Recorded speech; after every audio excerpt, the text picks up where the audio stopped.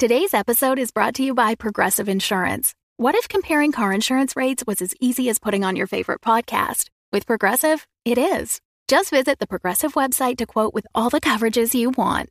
You'll see Progressive's direct rate, then their tool will provide options from other companies so you can compare. All you need to do is choose the rate and coverage you like. Quote today at Progressive.com to join the over 28 million drivers who trust Progressive. Progressive Casualty Insurance Company and Affiliates. Comparison rates not available in all states or situations. Prices vary based on how you buy. Hi, I'm Ryan LaPlante, and I'm one of the crazy founders of Dumb Dumbs and Dice, the production company that's made the video you're watching or the podcast you're listening to right now. Now, we're clearly busy.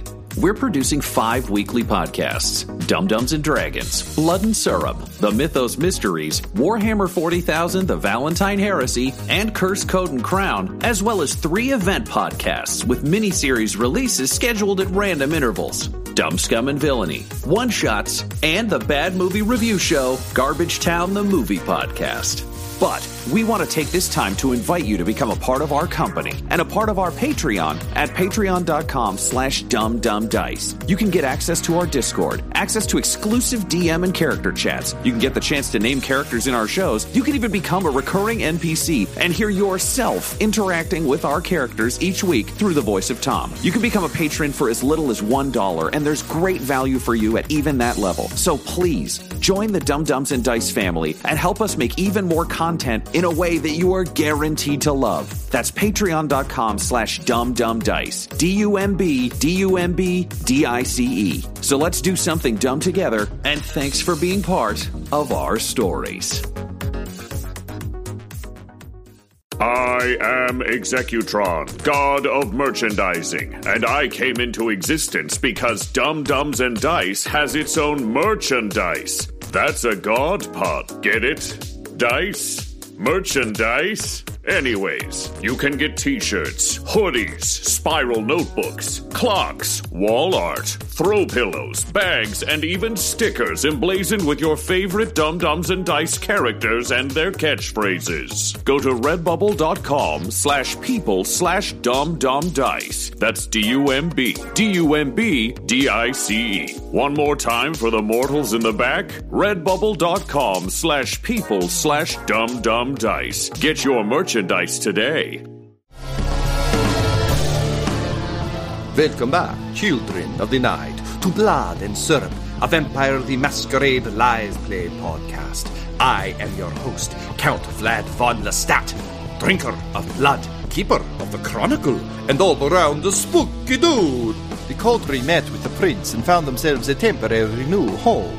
Iris agreed to the prince's terms to become lieutenants of West Montreal. Ridley rolled with Nathan Dinkeldorf and ended up growing attached to his new crew member. And Everett focused on the task at hand as they received new apartments from Angelo DeSanti. Will the coterie finally manage to rest, recover, and begin their war on the orphans? We'll find out, but first, abandon hope, all ye who listen here.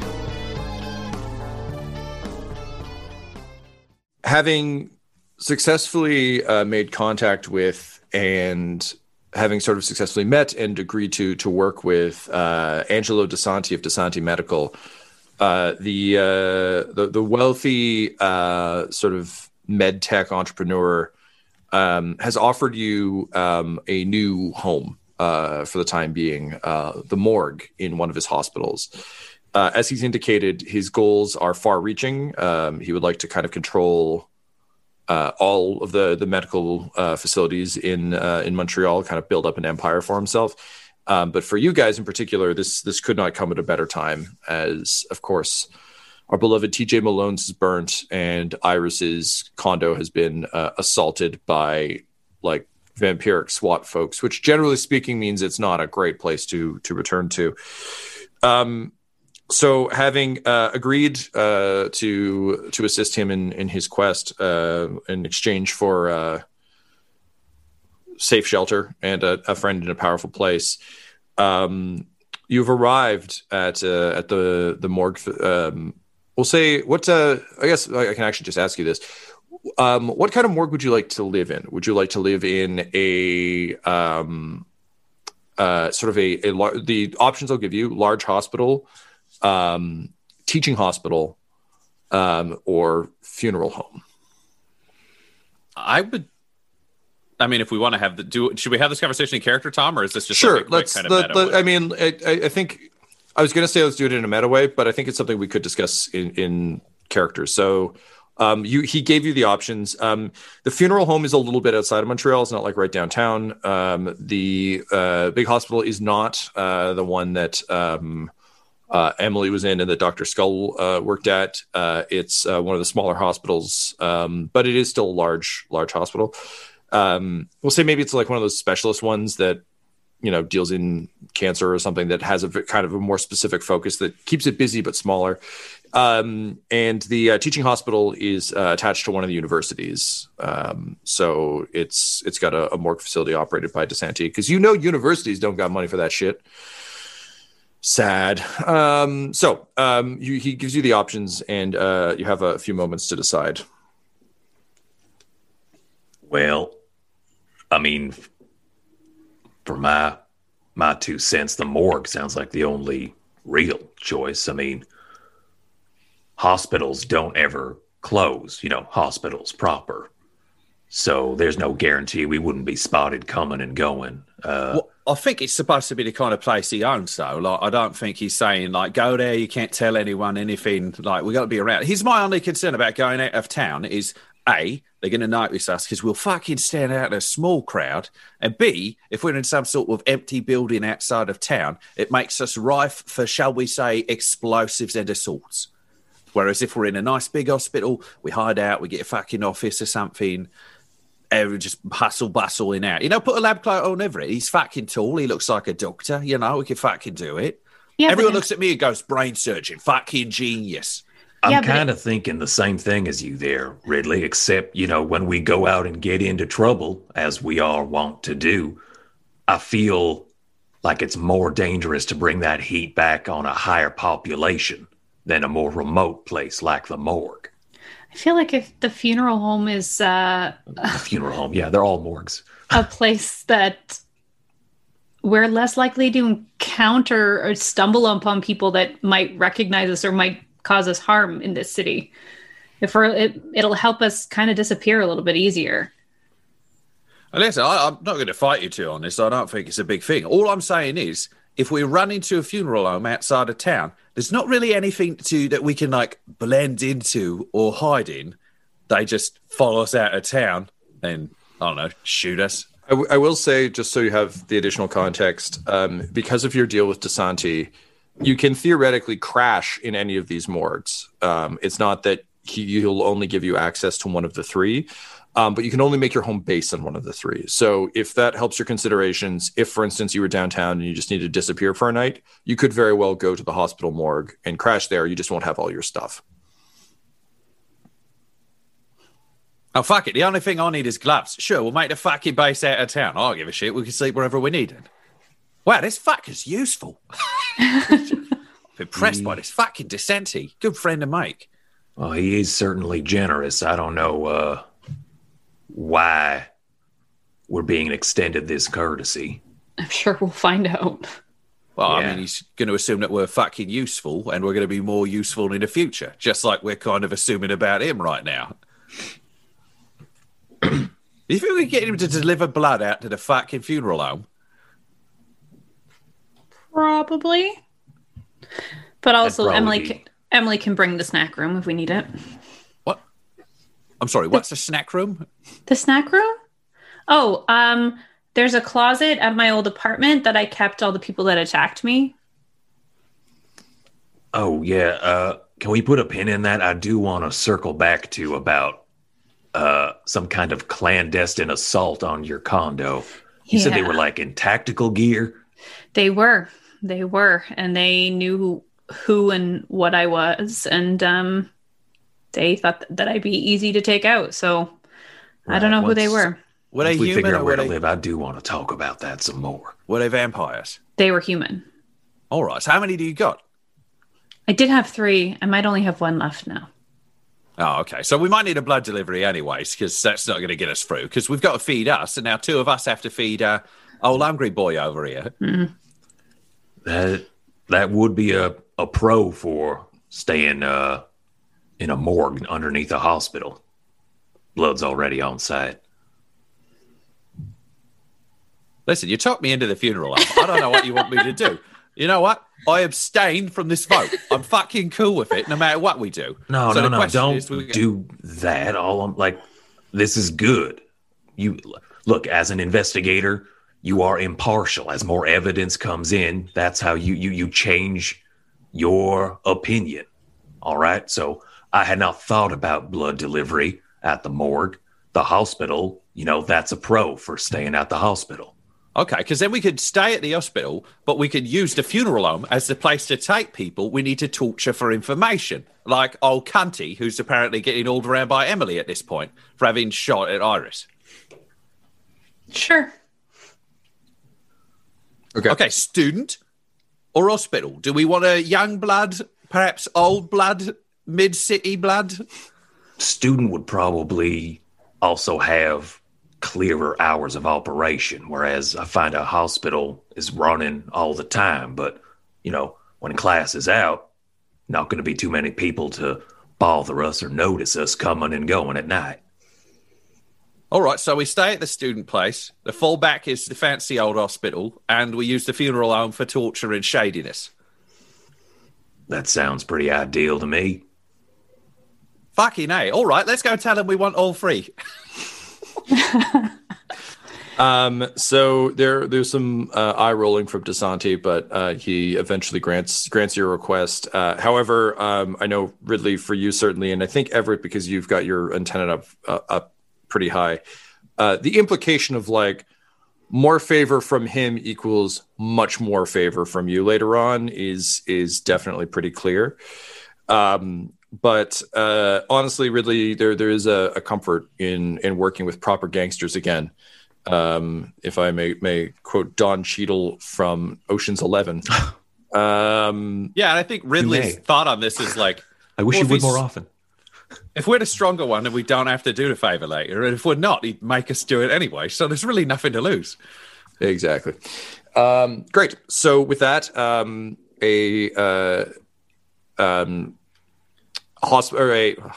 Jesus Christ, I was about to say a hospital car. A hospital car arrives. It's called an ambulance in most circles, but I'm a classy boy, so a hospital car arrives and takes the Ambulincoln shows up. Oh, damn, son, that's very good. So the Ambulincoln picks you up. It's very classy. And delivers you to the Jean Chrétien teaching hospital, named for former Prime Minister of Canada, Jean Chrétien. It is, we'll say it's probably attached to McGill. So a fairly central location. It's an in-town thing. You spent some time there previously during your Gordon Stevenson adventure, so you're somewhat familiar with the area. And as Everett indicated, it's always busy, and as much as people are constantly coming and going, but it's not as laser focused as the downtown hospital. Ryan, you seem like something has struck you. I had a meta moment. It's just Ryan's brain outside of the character just being like, of course we moved in right next to Iris's stalker. Of course we did. We didn't even think about it. That's just where we moved. Let's continue. I was going to have you guys hell. notice a poster as you walked through, but it's cool because you already got there from a meta lens. Yep. So you arrive at campus. You make your way inside. Each of you's been given a fob to get in and out of the hospital grounds. DeSanti assures you it's been rigged to open all the doors in the teaching hospital. So if you need to kind of fuck off anywhere else within there, you can. Unfortunately, medical staff at the sort of hospital side of this aren't necessarily university staff, so it doesn't give you free access to everywhere, but it'll definitely give you a good place to hide out in there. With that, you're basically granted there's like a staff lounge that has kind of like blackout curtains on it, like shutters, that is in the hospital area that has been cleared out for your use as kind of a general meeting area. Obviously, it's not as private or as large as your digs in the basement of TJ's, but it'll kind of do for now. And you're each assigned a different morgue slab sort of bunk bed scenario to sleep in. Now, Iris, you are in the process of Emily's in the process of finding you a new place to live. So it's not to say that you'll necessarily be here every night with these two. I think it's probably going to be a similar arrangement to what you had at TJ's. But you still have one that is kind of reserved for your purposes. Now, because I'm a child at camp at heart, there are 3, those classic, like, open the drawer, slide out the thing. They're stacked 3 high and in kind of like long rows. Who's going to fight for the top bunk bed?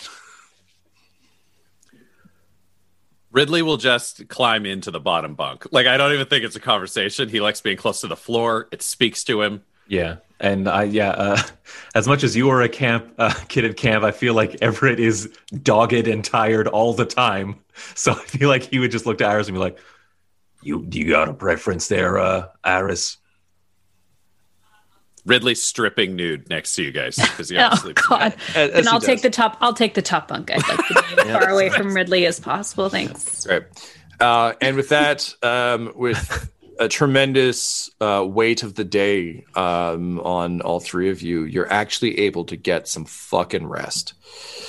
So a day passes in Montreal. The news cycle is consumed with the plethora of terrorist attacks, much to Toronto's chagrin, completely overtaking and overwhelming the news reports around the terrorist attack in Toronto that kicked off our adventure.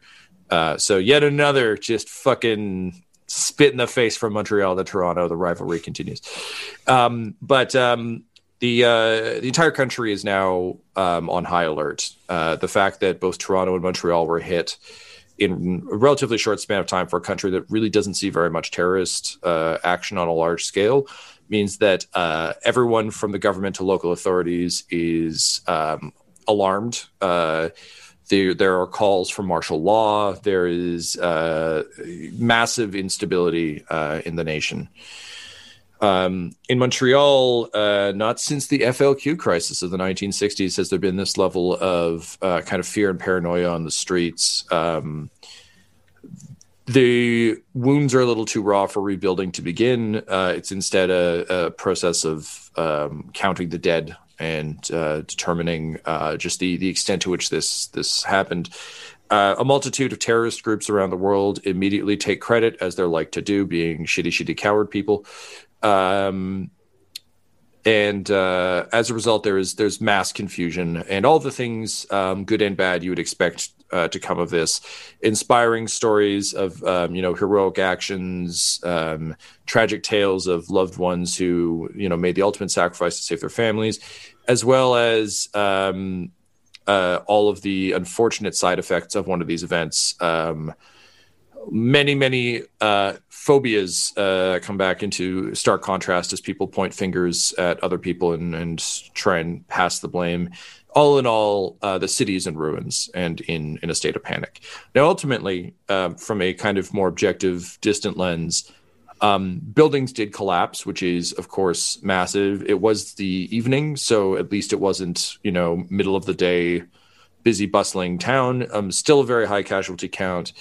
But ultimately, the damage to Montreal itself is roughly negligible. There have been a bunch of buildings that have collapsed, but it's not like the city is in anarchy ruins. It's just in rough shape. You don't know any of this because you're asleep. But already there are task forces being formed. And of course, somewhere the Inquisition is grinning rather broadly because suddenly their mandate has been pretty much given carte blanche. Despite being the perpetrators of many of these events, the higher-ups and the general demand for government action have meant that a lot of agencies that normally are covered in red tape have no red tape. So things are getting rather hairy. Howdy, I'm Everett Fry.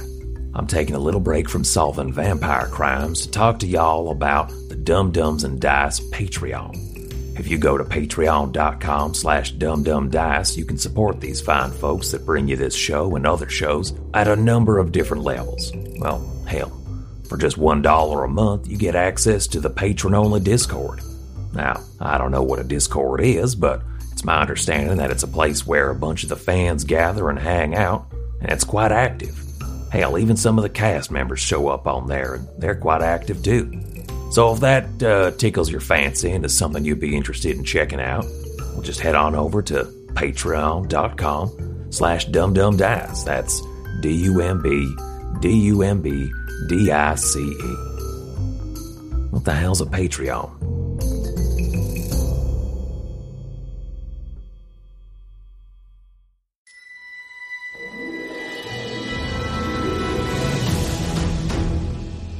Dum-Dums and Dice would like to welcome you to Curse, Code, and Crown, a live play Dungeons & Dragons 5th edition podcast featuring a fully original world and campaign. Curse, Code, and Crown features our regular voiceover artists and improvisers, Laura Elizabeth as Princess Gwendolyn, Tyler Hewitt as Maka Deathcap, and Ryan LaPlante as Duncan Kindano, alongside our Dungeon Master, the incredible Tom McGee. So get ready for an adventure including thrills, chills, and hope for a brighter tomorrow. It's time for Curse, Code, and Crown!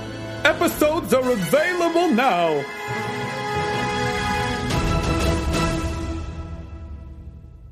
It is another evening here as night falls on the streets of Montreal.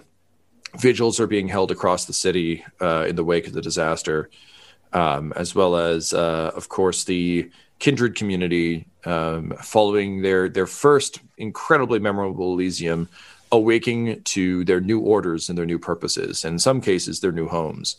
The three of you awake in your morgue slabs. Go ahead and roll me a rouse check, please, to wake up and face the night. Spooky. Success.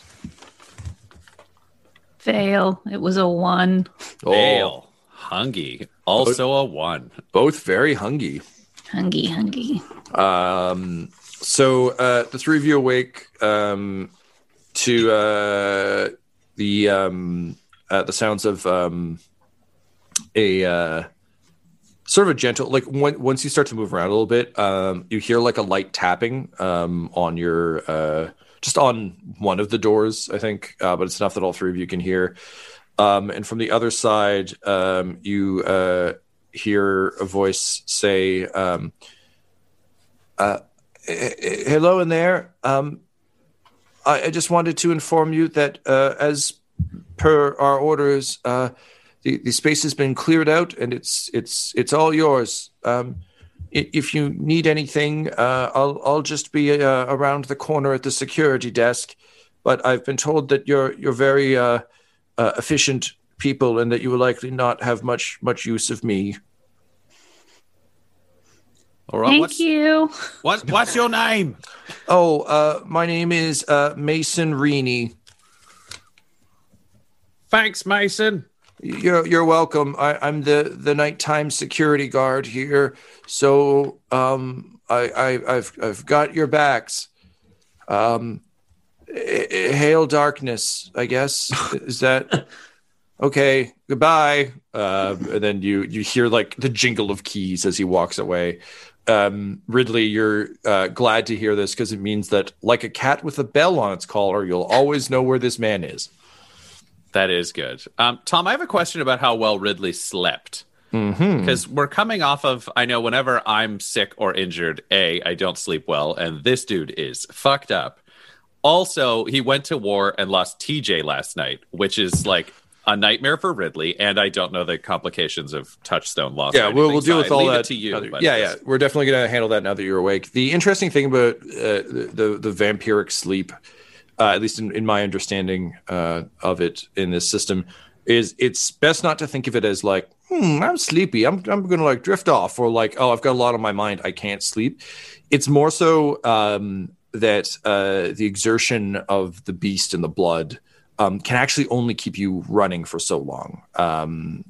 It's an incredibly powerful force, but it also requires a lot. Particularly the more. Well, actually, that's not true because all vamps have to drop during the day. So, or is it like anesthetic kind of thing where you're just kind of out and then you wake up and there wasn't much in between? I feel like it's the latter, particularly in my understanding. And again, like I may be wrong on this, but for our purposes, as I understand torpor, it's like when you're in a state of torpor, you're just out. Like there's no when the stake gets pulled and you wake back up, it's like holy shit! Like a minute ago I got staked, and now I'm back. That may not be true of all kindred, but I think in this case you were so injured that for your body to heal, your brain was just fucking off. Because all of you are 12th generation, I believe, vamps. So like your blood is more potent than we're 13th. 13th, yeah. So you guys are on the tail end of essentially of legit vampires bloodlines. Yeah, one step below you is like thin blood, daywalker type shit. In fact, a lot of the and this is specific to the 5th generation of Vampire the Masquerade. Part of the way that they reset the playing board was by saying like in all the older systems, all the Vampire Society was afraid of Genna, the apocalypse coming. And the biggest sign that it was on its way was that the blood was getting weaker and weaker and weaker. The further and further vamps got from the antediluvian progenitors, like the weaker and weaker the bloodline got, to the point that in 5th, technically most vampires start as thin bloods. Like the blood is so weak now that the vampires are actually afraid apocalypse is happening. So you guys are one step up from that, which is good for all of you because I wanted you to have powers and such. But you're not super vamps. You are like still on the very, very edge of what's capable. So all that to say, if you were a stronger vampire, you might be able to have more control of that. For you guys, this is as much as your body could take. So you awake. I think all of the feelings you're describing can absolutely be true, but unfortunately they're like, I very happily had this last night where I had a dream that I left a bunch of food out and it all turned, and I was like really upset about it because it was such a waste of money and resources and like food and everything else. And I woke up and realized, no, it was all in the fridge and everything's great. You have the opposite of that, where you wake up and for a moment it's just waking up somewhere, and then suddenly all of it hits you in a rush that TJ is gone, your touchstone is gone, and so on and so forth. And you're hungry. So the three of you wake up. Is there anything you do privately in your tomb slab before you come out to meet the others? If not, we'll jump ahead to when you're all in the lounge. But if there's anything you would do alone, I'd be curious to hear it. I think Ridley just kicks out of his thing and goes. I don't think he's one for like solitary introspection. He's fucked up but active. Cool. Scrolling Instagram for far too long before I come out. I want to see what happened in the world.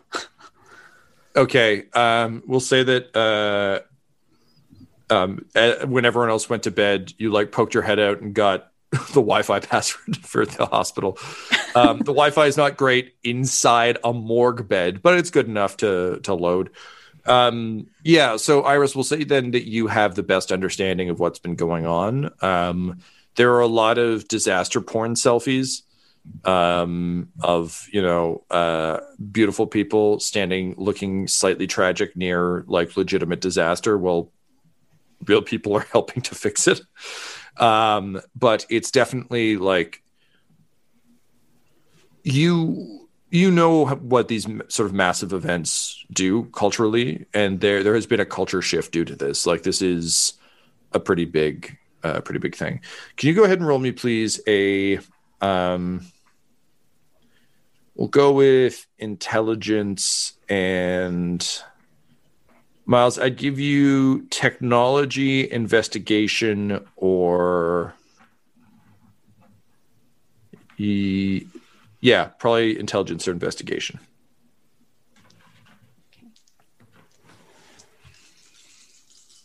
It's been so long since we've rolled dice in this game. Jesus. Also, just because we haven't played it in a long time. That's also part of it. 4 successes. Okay, great. So I will say for 4 successes, I will give you 2 questions that you can ask me with regards to kind of what you're trying to find from social media, be it Instagram or Twitter or what have you. Okay. So I think majorly like just understanding if they know who or what is actually going on. Okay. The big overarching thing. I think probably the who is the most important part. And also looking to see if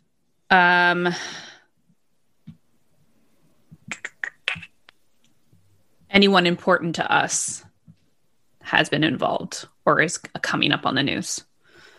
Okay, those are good. 1 second, guys.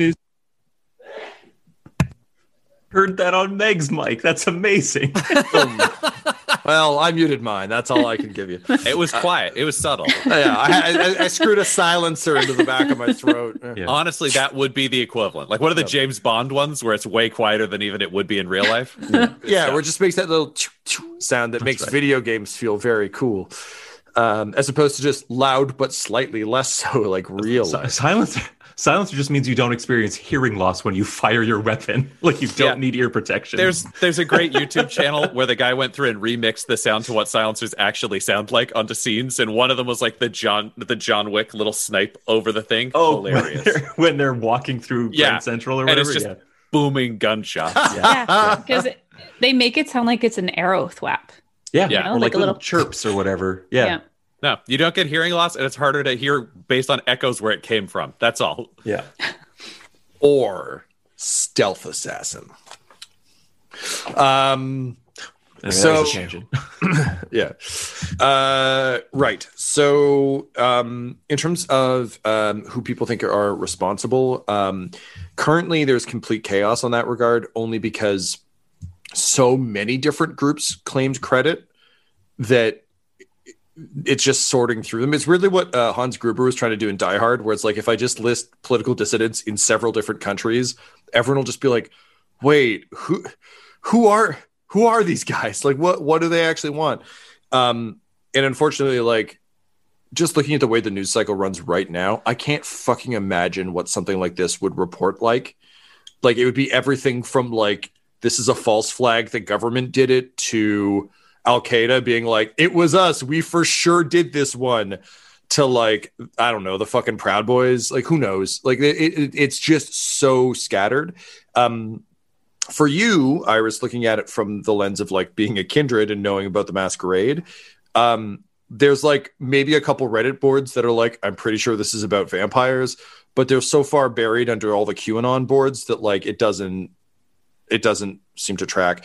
As usual, because I really firmly believe in like the Men in Black approach to this sort of stuff. Some people fucking got it right and have been talking about it. There might actually be kindred breaking rules, like whether they're anarchs or Sabbat, like just fucking straight up posting about it.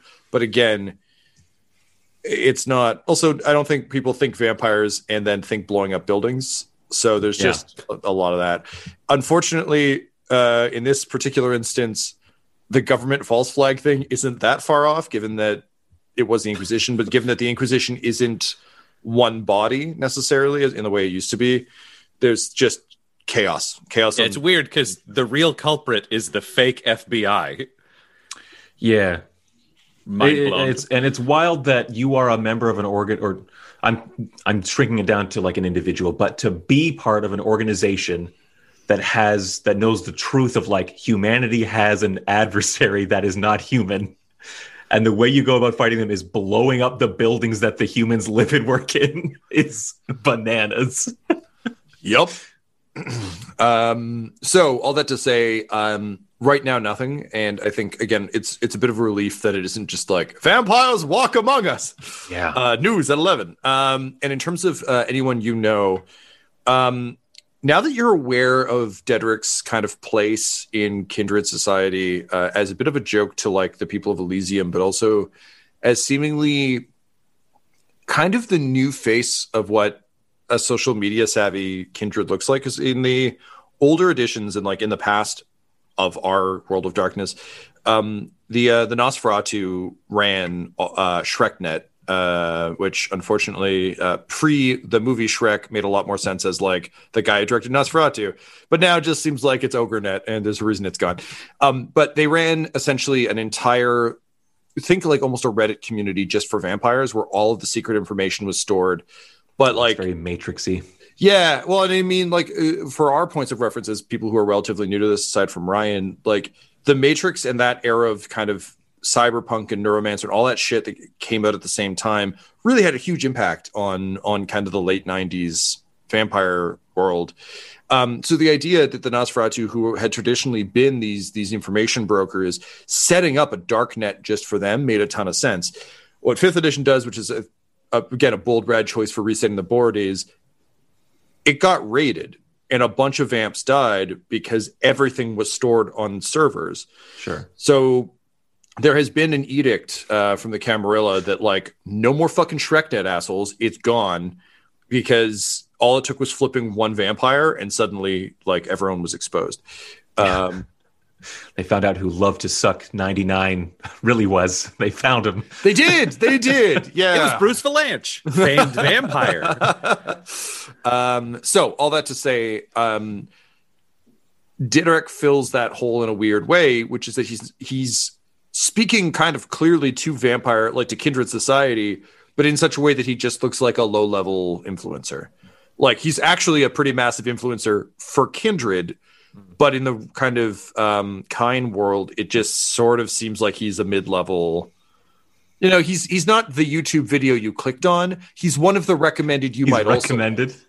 You know, he's one of those Instagrammers with like 30,000 followers, where you're like, good for you, but like that's not going to make you a living. Yeah, and like club culture likes him a lot. But all that to say, he is active and is posting a lot of like in support of hero resources, kind of as you'd expect from someone like him. But Miles, based on your role, the subtext that Iris is seeing is kind of like, if you're a kindred and you're cut off, here's where you can get help. It's like he seems to essentially be broadcasting very subtle messages to the kindred community about kind of where they can go for assistance. Otherwise, no one you recognize or notice in the feeds. There is a footnote about a beloved local bar burning down, and the loss of karaoke in the community will be strongly felt. The TJ Malone's Facebook page remains unupdated since he joined Facebook in 2009. As with all local shitty bars. Yeah. But you can see 3 people from his high school that never posted on his page before talking about how significant he was to them in that weird way strangers borrow grief sometimes that's infuriating. Yeah, a bunch of 20-somethings just checked in at TJ Malone's and are posting there about how they never went, but it could have been their favorite bar. They're probably holding pieces of charcoal from the burnt down building. Yeah, honestly. Finally poking him back, but you know what? It's too little, too late. You should have done it back in 2009. Yeah, his Farmville account is sadly untended. Was just shut down like last week. Anyway, so that's Iris. What you get from that. You also, of course, have a message from Emily. She has found 3 potential condos or living spaces for you, and she'd like you to give her a shout when you're up and about. All right, so Everett, is there anything you do in your slab, little slabby box? I think after everything that went on last night, to be in just a little dark box with just sort of like the vaguest din of activity of like Ridley, you know, springing up and getting out of bed and getting on with his night. And maybe even hearing little snippets of audio from Instagram stories or anything like that above him. I think Everett just really kind of takes a moment to like appreciate the tranquility of just being in a dark box alone kind of thing. And I think some unwanted thoughts start to creep in again and just he his mind threatens to spiral if he doesn't kind of get up and get out of there. And so I think after a little too long in there, when like you hear sometimes people talk about sensory deprivation chambers, that like the experience is fine until it like goes wrong, and you like it's great until it really isn't. Yeah, and then someone has like like a panic attack or something like that. I think he's on the verge of that. He's like, I need to get out. he then like rolls himself out and hops down. Great. So with that, the three of you, Ridley kind of pulling his pants on as he do. What's left of them anyway? I think you've been. We'll say that DeSanti had like a fresh set of clothes delivered for each of you. It's, Iris, it's not to your taste. It's very generic, but you get the sense that like, again, DeSanti is like, he's setting you up, but not. This isn't like a delightful like bed and breakfast scenario where he's like, I just really want them taken care of. It's more like, oh, I noticed all of your clothes were trash. Here's some less trash. But it does look like some asshole low on the chain had to like go to Walmart and just buy you off the rack jeans and like shirts or something, just enough to get you started. Weirdly, Ridley is the best dressed he's ever been. Like, I feel like he's just in like a nice polo. Like, he just looks like a relatively pleasant but weird dad. And I would say there's probably, let's say there's like a white lab coat somewhere nearby, and Ridley just puts it on. So for action figure's sake, you're now seeing Dr. Ridley. Amazing. I have a feeling it's a sliding scale for each of us, where the plainness of the clothes is like fantastic for Ridley, like exactly what Everett would have bought for himself if he had like the choice, and terrible for Iris. Like each of us has like 1 point on the scale. Yeah, of, like, Iris, where we like these clothes. Given that we've been talking like polo and jeans, what do you think DeSanti's people got you? Oh, it's probably like a vintage rocker tee and jeans. Okay, what's the band? Is it like, we're talking like, and it kills me to say this. We're talking like Nirvana, quote, quote, vintage? We're talking like Guns N' Roses? Like, what do you think? Or is this like a Spice World tour where it's like technically vintage but weird? Or like the Beatles? I don't know why, but I was going to say it's like... It's something really stupid and not like adult at all. So I was going to say like it's a Wiggles tour t-shirt. That's amazing. That's amazing. I like this a lot. Yeah. Yeah. They couldn't figure out what your size might be, so they just went with like a large children's shirt. We're like, fucking hopefully. Do you know what? I maybe we should just make it all band shirts. Ridley's will be My Chemical Romance, which I think doesn't quite match him, but if he listened to the music, he'd be cool with it. Yeah. Everett, what band t-shirt did you get? Oh no, my brain is brushing now for the funny thing. I think it's just I think it's just a Metallica shirt. It's just Master of Puppets. It's just the hands over the gravestones. Yeah. Yeah, I think there's a moment of like all the people you've accidentally killed and watched die, and it's like gravestones. Oh. Yeah. And if it is a band t-shirt, then I think that slides Everett a little farther down to where Iris is on the happiness with outfit scale. Yeah, totally fair. Totally fair. I don't think any of us are happy with it. I just think it suits us to varying degrees. Yeah, totally. Great. So having awoken with hunger, the beast starting to pound within your blood, Iris, Ridley, and Everett, you make your way into the lounge. This is one of those kind of like,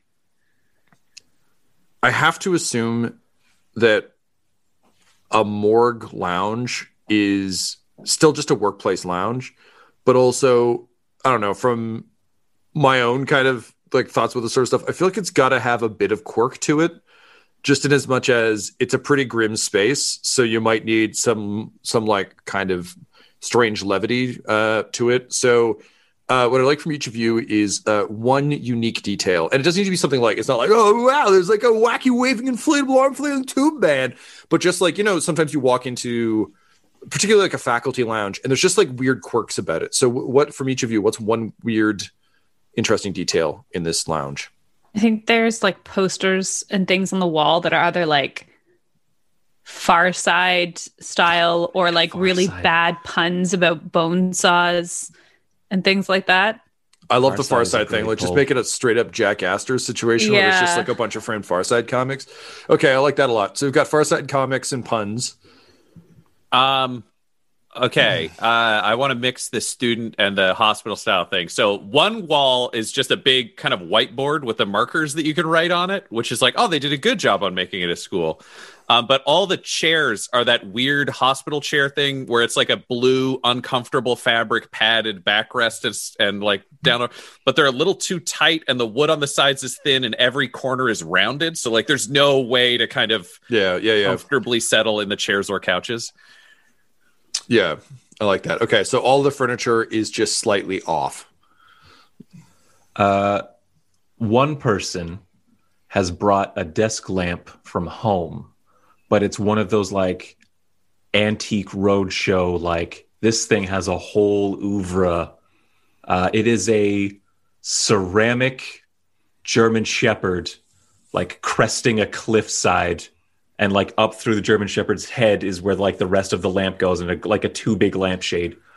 Like it's not like a proper desk lamp. It is just one like decorative like conversation piece lamp that someone has brought from their home or their grandparents' home or something like that, and they put it on their desk. Okay, I love that.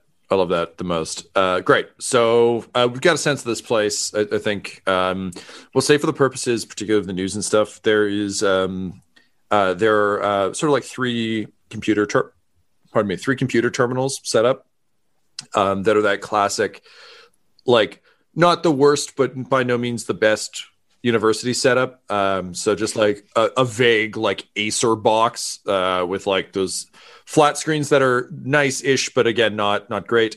There's an old-ish flat screen TV mounted on one of the walls. There is inexplicably a Wii U plugged into it with a fine layer of dust on it. But it does have cable access, just particularly for the news and the like. There's a small kitchenette that none of you need, but you know it's always nice to know it's there.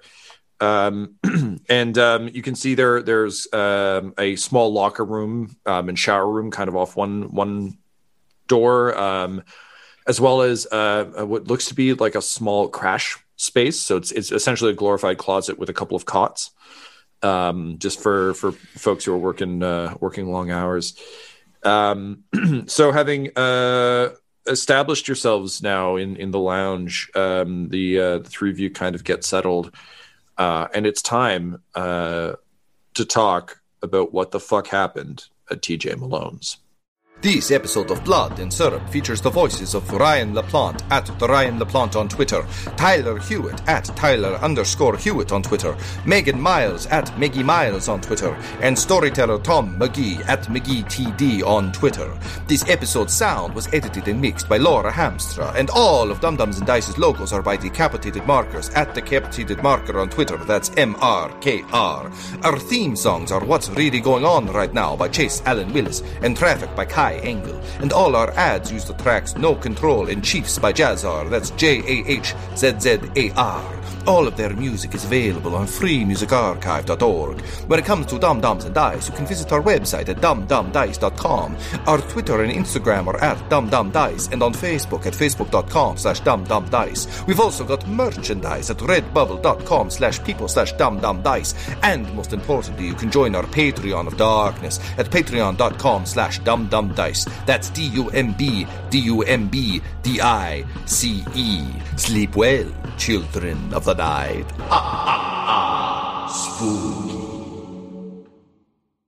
Dum Dums and Dice has to give a special thank you to the supreme beings of our Patreon at this time: Christian Menicola, Long, the Half-Blind Prophet, James Cuellar, Charles Grams, Christopher Little, Sue One, George Dolby, One True Artistry, Orion Birchfield, Lord of Bradovic, Noel Lewis, Scott Garland, Anthony Griffin, Chet Awesome Laser, Jordan Neesmith, Benjamin V, Gavin and Abby McDonald, Taryn Hefner, and Jill and Noel LaPlante. If you want your name to be added to this list, you can join our Patreon too at patreon.com/dumdumdice. Thanks to them, and a little bit of thanks to you.